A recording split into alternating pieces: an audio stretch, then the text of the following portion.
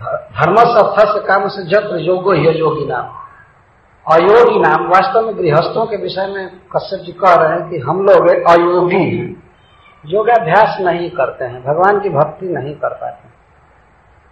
लेकिन हम लोगों के लिए अपने कर्तव्य का पालन करना ही योग है। जत योगो ह्य योगी नाम। गृहस्थों को प्रायः हीन समझा जाता है, कहा जाता है कि माया में है, ऐसे है वैसे है, और गृहस्थ अपने को हीन समझते भी हैं, मैं तो माया में हूं। और दूसरे को जो गिरवा कपड़ा पहना है, कुछ साधु है, काम धंधा नहीं कर रहा है, तो उसको कहते हैं धन्य जीवन है, वो तो बहुत भाग्यवान। भले वो भ्रष्ट जीवन कुछ भी हो, लेकिन एक धारणा है, गृहस्थ समझते हैं कि हम तो माया में हैं, पाप कर रहे हैं और भजन नहीं कर रहे हैं। कश्यप जी भी इसी दीनता के साथ बोल रहे हैं, जो कि ये तो भगवान के पिता बनेंगे, इनका इतना बड़ा अधिकार, इंद्र जिनके पुत्र हैं, बहुत महान, परंतु कितना दीन भाव से बोल रहे हैं, जत्र योगो ह्य योगिना। हम लोग योगाभ्यास नहीं करते हैं, न भक्ति योग, न ज्ञान योग, न अष्टांग योग।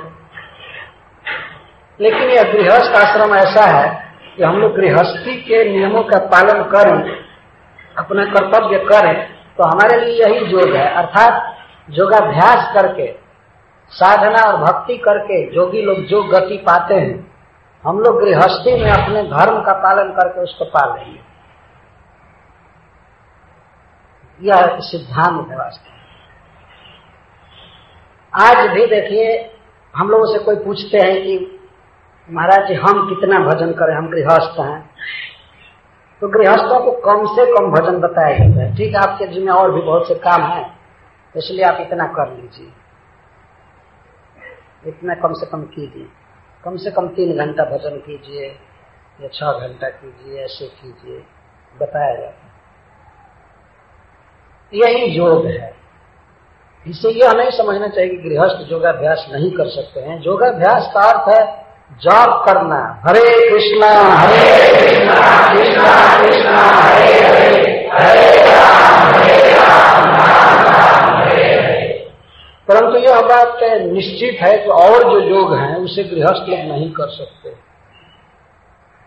अष्टांग योग उनसे होगा नहीं, ज्ञान योग होगा नहीं, उसके लिए एकांत में रहना होता है, और गृहस्थों को समाज में रहने के लिए बाध्य रहना पड़ता है। क्या वे ध्यान लगाएंगे? कोई स्त्री घर में क्या ध्यान लगाएगी? बैठे तब तक बच्चा रोने लगे, तब तक इधर से फोन आ गया, मिनट मिनट में सब बाधा है, ध्यान क्या होगा? पर एक बहुत बड़ा अवसर है गृहस्थों को कि वे अपने धर्म का अगर पालन करें, गृहस्थ धर्म का, तो वही गति उनको प्राप्त होगी जो बड़े बड़े योगियों की होती है। क्योंकि गृहस्थों के द्वारा जो सेवा हो जाती है सभी जीवों की, यह एक बहुत बड़ा कार्य। और जितना भी चाहे साधु महात्मा कोई भी हो गया हो, वो जन्मा है गृहस्थों से।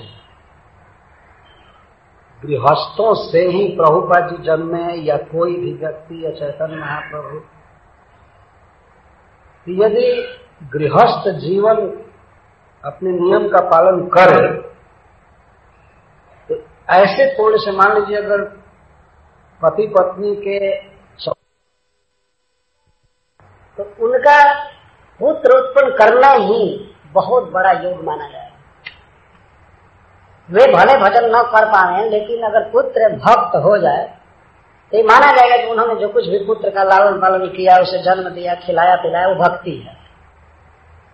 जैसे ध्रुव महाराज भक्ति किए भगवान की, और उनकी माँ उनके साथ बैकुंठ गई। ध्रुव महाराज चिंता कर रहे थे बैकुंठ जाते समय कि मेरी माँ रह गई इसी प्राकृतिक जगत में। तो भगवान के पार्षदों ने दिखाया कि महाराज वो तो आपसे आगे विमान पर जा रहे हैं। तब ध्रुव महाराज को संतोष हुआ, ठीक।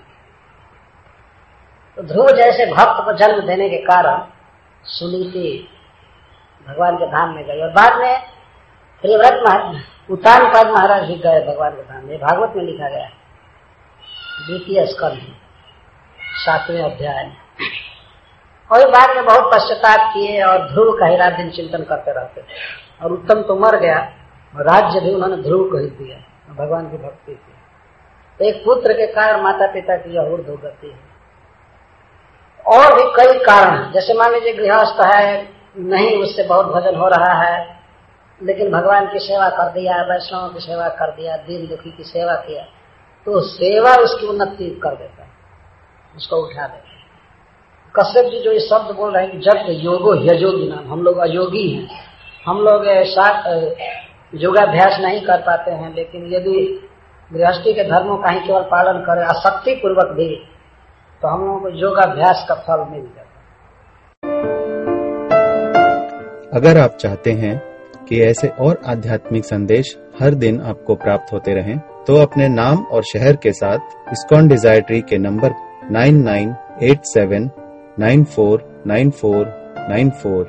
9987949494 पर एक संदेश भेजें।